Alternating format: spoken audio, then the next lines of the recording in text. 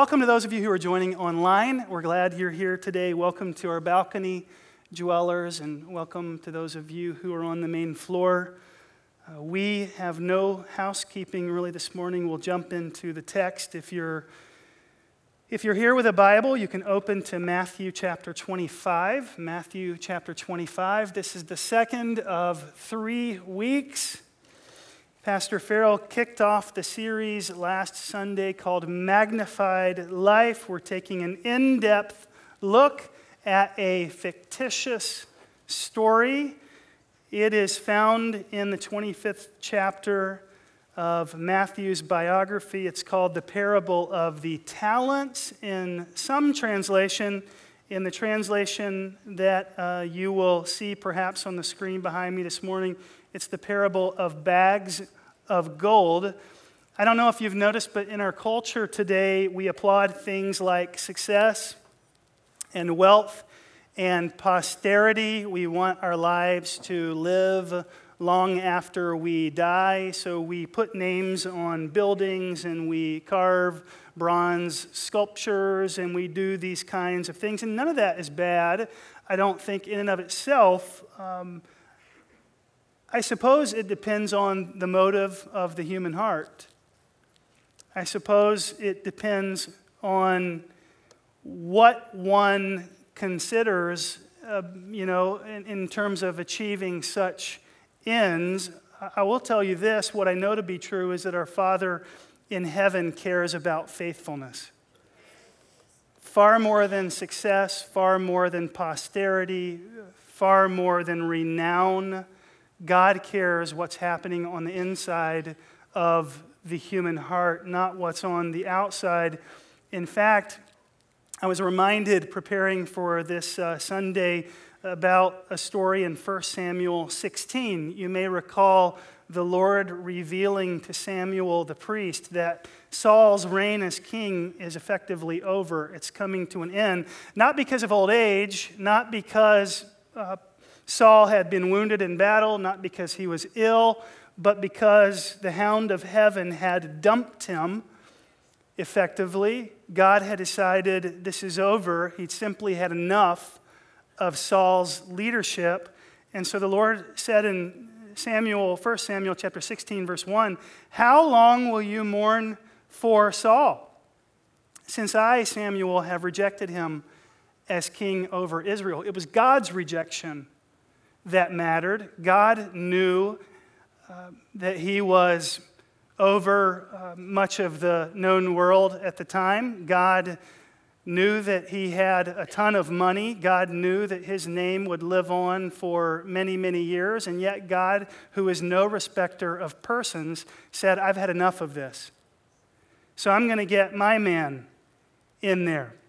And God reveals to Samuel that Saul's successor is one of Jesse's sons, and the oldest, Eliab, is paraded before Samuel first. And here's this sharp, handsome dude. He's north of 6 feet tall. He's ripped. He's wearing nice threads. And Samuel does foolishly, even in the seat of a pastorate, effectively, what a lot of us do when we meet someone for the first time. When we're sizing someone up, when we're evaluating someone's candidacy for friendship, when we're looking through pictorial job resumes at work, when we're flipping through, online dating profiles. Now, by we, I don't mean me. But we do this, right? We even do.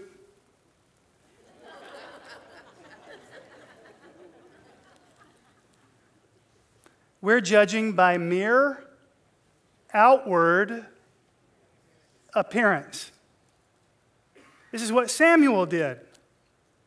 Samuel forms a judgment in his heart exclusively based on what Eliab looks like.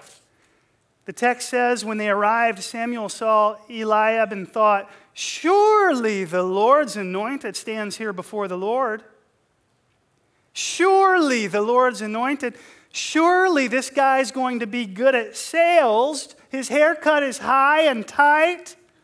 His suit is fresh out of the cleaners. Surely he's going to do a good job for us. Surely this dude's going to make a good husband. I mean, he looks like Ryan Reynolds. His teeth are white as a tulip.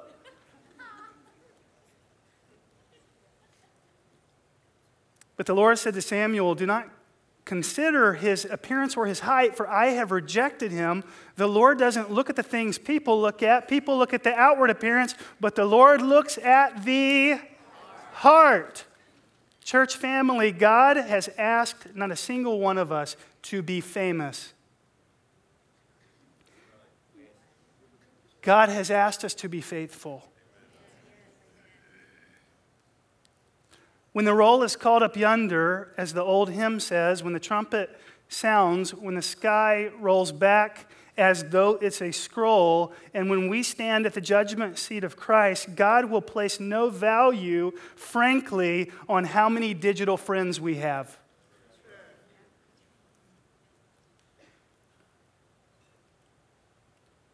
God will not care about the vanity of our followership. What God will be weighing is whether or not we have done what God asked us to do. And what have you done with that which He has given you? God isn't looking for perfection. He's looking for compliance with His Spirit. Are you acquiescing today to the Spirit of God? Are you deferring to the third person in the Trinity? Are you yielding to the Spirit? Is there deference there between you and the lesser known member of the triune God? Have you been agreeable with His Spirit lately? 2 Chronicles 16:9 tells us the eyes of the Lord, His Spirit, roams the earth, looking to strengthen those who are faithful to Him, who are committed to Him. How many of you would say, I could use some strengthening today? I could use some strengthening. How are we strengthened? How do we welcome the locked down eyes of the hound of heaven? By faithfulness. By being obedient to the Lord. How many of you would say today, pick me up today, Lord, I need it.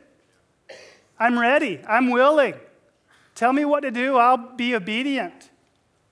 Let's just pray that right now. Lord, before we get into your word today, outside of an introduction, as you have your head on a swivel, just looking, just roaming the earth, Lord, I just pray that you would scope us out, that we would be found in your sight as willing vessels for you. Lord, inhabit us.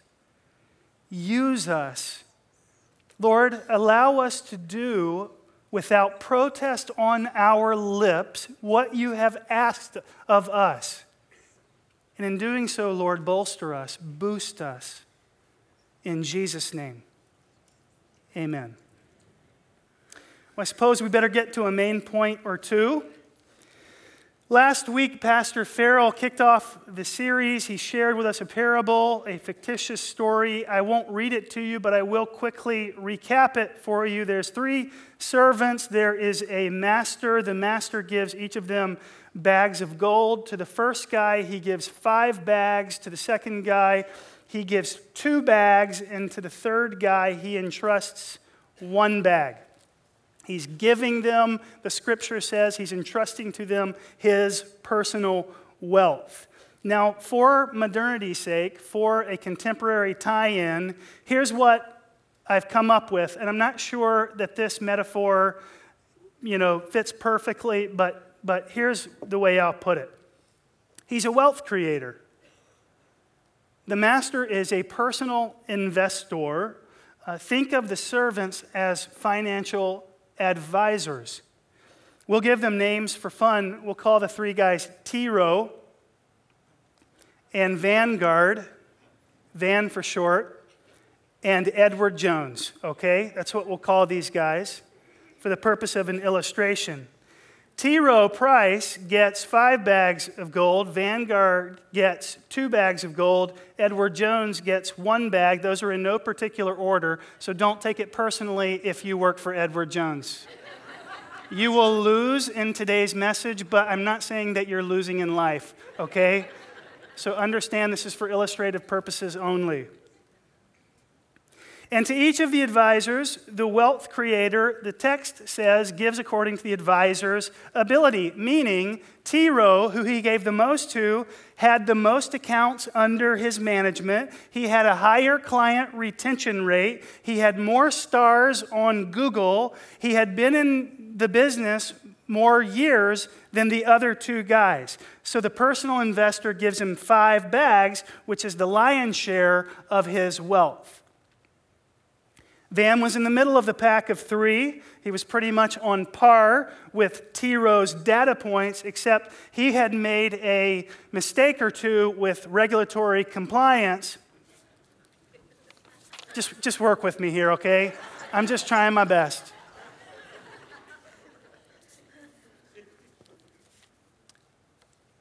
And so the wealth creator only gave him 2 bags. Finally, Edward, who went by EJ, he just didn't have his stuff together. His office was unkempt. His bow tie kind of leaned to one side. His mustache had squirrelies going everywhere. He just didn't look trustworthy.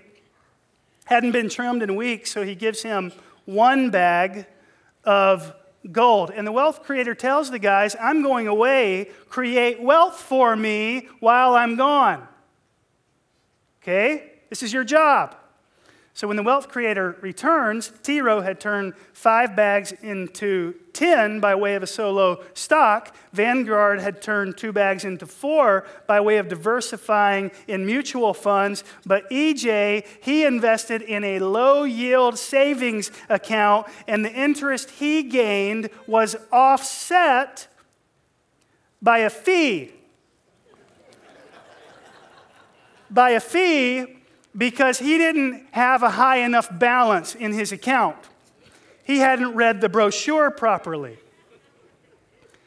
So here's what's cool about this story. The wealth creator returns. T. Rowe and Vanguard inform him that they've doubled his investment. T. Rowe gives back 10 bags. Vanguard gives him back 4 bags, not 2. And this is what the wealth creator says to each of them. Well done. Well done, good and faithful servants. Well done. You've been faithful with a few things, and now I'm going to put you in charge of many things. Notice that the master didn't echo the math back to them. He mentioned nothing of numbers, of doubling, or a match, or a 100% increase. What he recognizes in the 2 men, what he applauds, is their faithfulness. That's what he celebrates, their steadfastness, their loyalty to him. Church family, this would be in your worship guide as point number 1. God both desires and blesses our faithfulness. He desires it and he blesses it. Psalm 101.6, my eyes will be on the faithful in the land that they may dwell with me. He whose walk is blameless will minister to me. Isn't that an incredible thought that we fallen people, if we're faithful, we'll get to minister to God? We think about ministering to each other. Just imagine ministering to the creator of the universe. Man, that's going to be an awesome day. So if you want to dwell with the Lord, the one who owns cattle on 1,000 hills, be faithful to him. Be loyal to him. Be committed to him. Be unwavering in your tie to him. Don't worry about what you will be given in the future. Be faithful with what you have in the now. Make great decisions with what you've already been given. And he will bless you with much. You know, this isn't a series on generosity, but Anecdotally, both Shannon and I had the blessing of being raised by Christian parents who loved the Lord and taught us from a very young age to tithe. To tithe, to give back to God 10% of our income. I understand if you have a more refined theological argument, like, well, we don't read about the tithe in the New Testament, we see it in the Old Testament, but I'm telling you, the lesser of two evils is the tithe, because in the New Testament, they shared everything they had. So you pick which one you want to go for. Darn it, I'm going for the tithe. We're to be generous. We're to be generous. Jesus said, though, in all seriousness, don't let the former things go undone either. So Shannon and I were raised to participate in tithing. My dad, when I was young, shared with me that a plumber once came over to remove and install a new hot water heater. Their water had ceased to be hot. They couldn't shower. He called a plumber. The guy came over. As the guy is pulling out the old hot water heater, it literally falls apart in the plumber's hands into several chunks of rust. He has to put the pieces in a bag to carry them out the door, installs the new water heater, and then my dad sits me down and tells me, son, I want you to understand something. Your mother and I have always tithed. We can't explain it, but God does so much more with our 90% than we could do by ourselves with our 100%. I don't know how to explain it to you, son, but our appliances have lasted longer. This has been in the house for 22 years. Our cars perform well. It's just, the Lord just has blessed us. We've made plenty of mistakes in life, but the tithe is just not something that we've ever been tempted to withhold from God. Shannon and I are more alarmed at the idea of not tithing than we are tithing. We're scared to death not to tithe. She asked me, did you tithe? Did you tithe? I said, yes, honey, I tithe.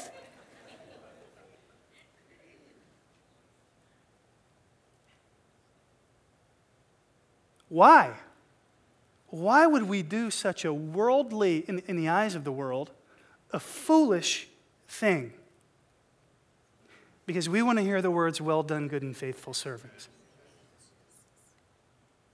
It's not about being rewarded in this life. It's about the next one. We desire to enter into the joy of our Master. So, our church in Wisconsin was trying to get into a new building. Shannon and I we sensed that God's timing was drawing to a close for us there. We wanted to continue through a fundraising journey, getting into a new building. We were in a lease. We felt like if we could get into a brand new building and make sure the church could sustain a mortgage, that we could get a sharp young couple to come in and want to be there and carry our church into the next phase of its life. And so we wanted to lead our congregation well so that our people would respond boldly and sacrificially to the mission of Jesus in that particular community. So we pressed into God, and this is what we felt like we heard God say to us at the outset of the capital campaign. We felt like God said, give a third of your income away for the next 2 years, back to back. And we did so, and it was a tremendous season of sacrifice for us. But we thought, Lord, if we say yes, this just may catalyze a congregation to be open-handed and get behind this. And when we shared with our church family what we believe that God was asking the Burris family to do, the mission started catching on with contagion, and kids started selling bracelets to fund a building, and a teenager sold his gaming system, and we used our church property to sell pumpkins. Now, I know pumpkin sales don't add up to a whole lot. But the point is that everybody started participating. And before you knew it, the adults started getting on board and local churches started getting on board. We received $25,000 from an area church. And then this particular couple, who I will remember for the rest of my life, was about to do a renovation on their home, which utterly needed it. They had bats living in their attic.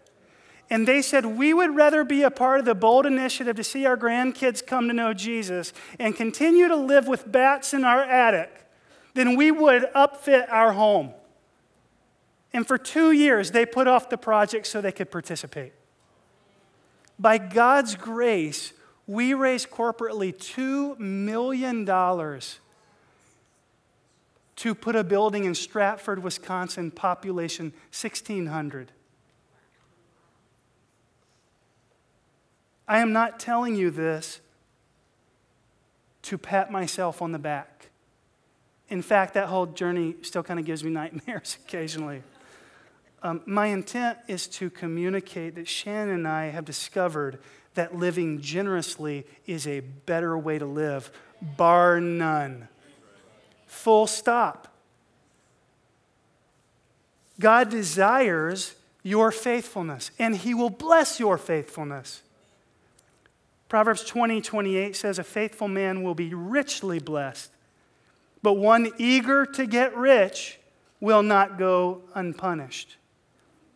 So what are you doing with the resources that God has gifted you with? Are you about the busyness of increasing a standard of living? Or are you about the business of increasing your standard of giving? Of open-handedness, of open-heartedness.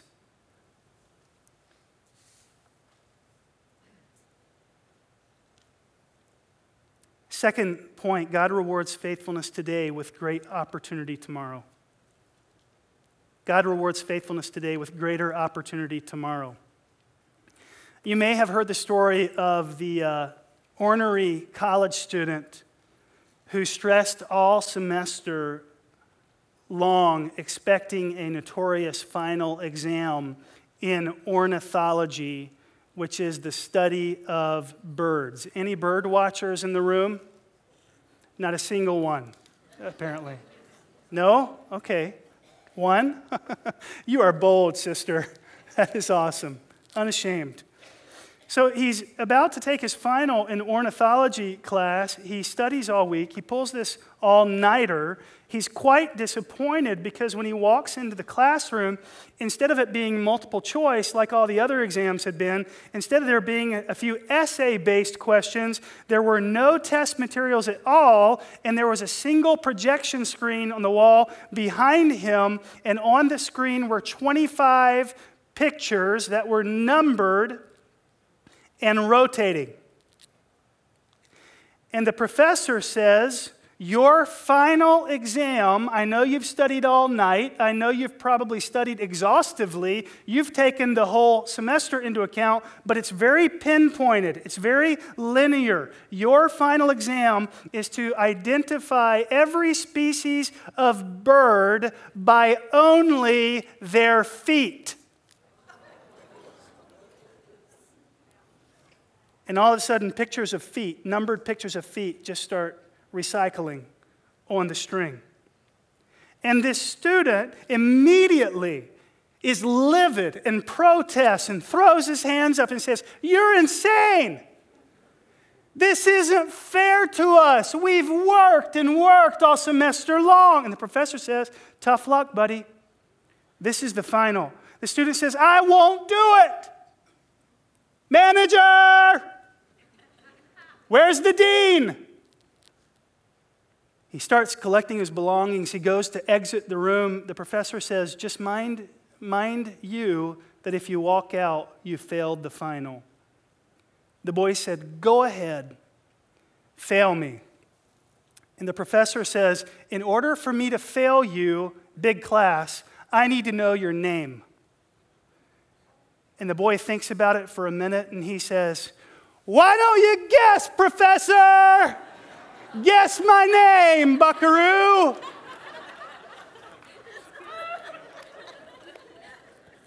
using only my feet. You tell me, professor. Church family, not all tests are easy.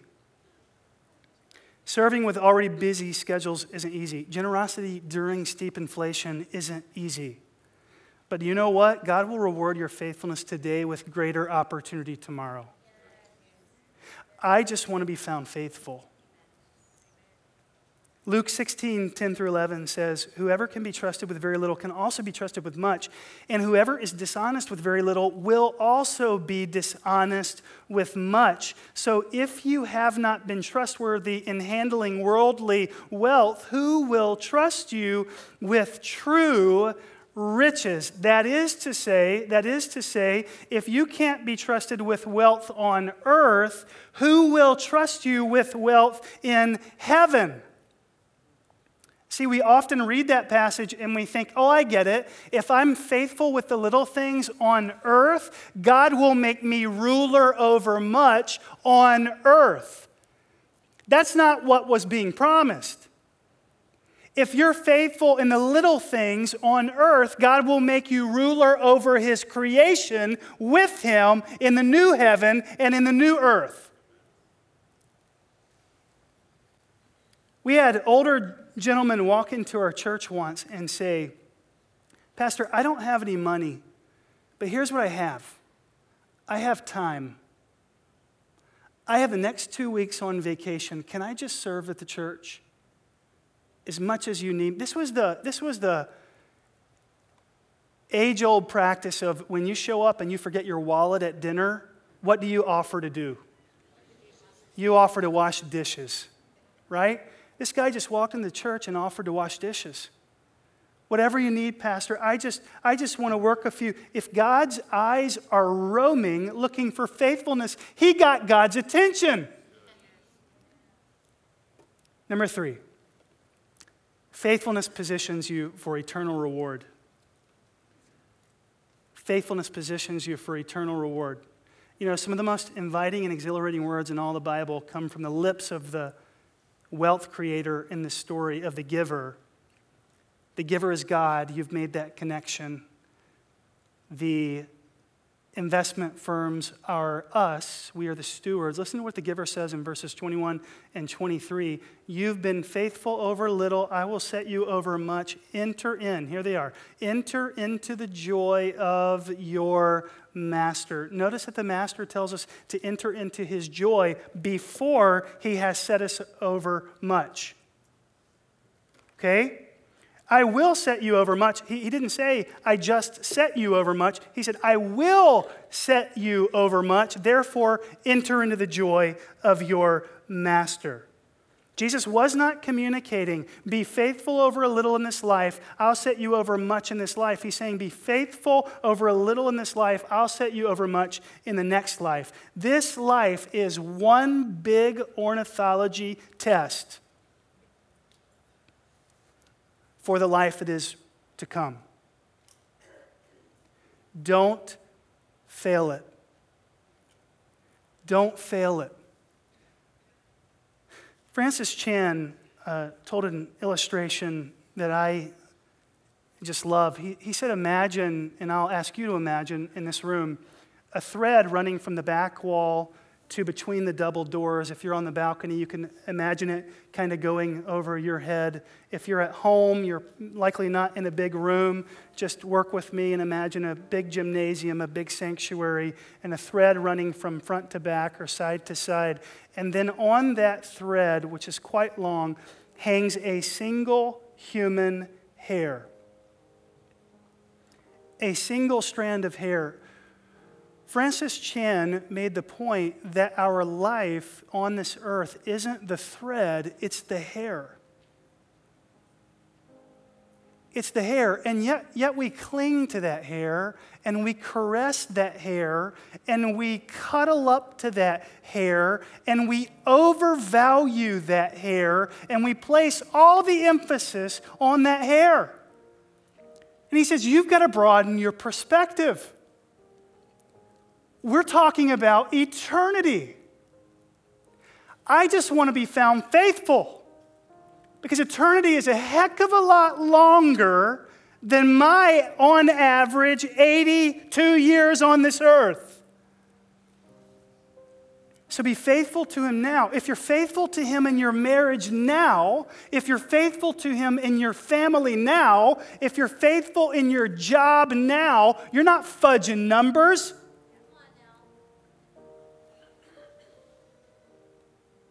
He will prepare you to rule with Him over all creation.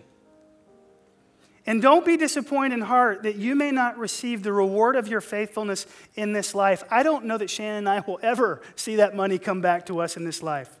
Here's what I know. We're going to get the biggest bump that we have ever received when we cross into glory and see the King of all kings. It's going to be magnificent. It's going to be otherworldly. And everything else is going to pale in comparison. There will be so many in this life who have had so much and in this life stewarded it poorly, and they will be, imagine this, borrowing sugar from others who have had less in this life but were faithful with it. Don't be that person. Let the eyes of the Lord rest on you. Psalm 84, I'll close with verse 10. Better is one day in your courts than 1,000 elsewhere. We love that verse. We stop there. It goes on to say, I would rather be a doorkeeper in the house of my God than dwell in the tents of the wicked. For the Lord God is a sun and shield. The Lord bestows favor and honor. No good thing does He withhold from those whose walk is blameless. There will be people of means on earth who will be without in eternity.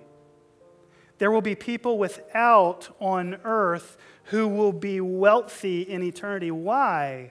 Because they were faithful. When you leave here today, in fact, a group of very faithful people, a group of unpaid people, a group of devoted people, they'll come behind you and they'll pick up the worship guides that you forgot to throw away. And they'll pick up the communion cups that you forgot to throw away. And they'll pick up the Yeti mug that you left on your pew, and they'll take that to Lost and Found. Here's what I know. They'll largely go unseen, they'll largely go unnoticed, but they're not going unnoticed by the Father because His eyes roam the earth. And one day, He'll say, enter into my joy, sweetheart. Enter into my joy, single mother.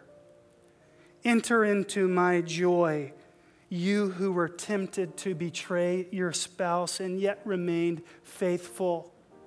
Enter into my joy, you who have a thankless job, who are never appreciated and continue to show up and serve with honor.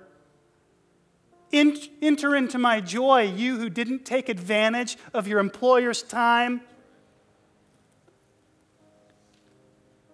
So here's 3 takeaways quickly. 1, be faithful where you are in whatever season you find yourself.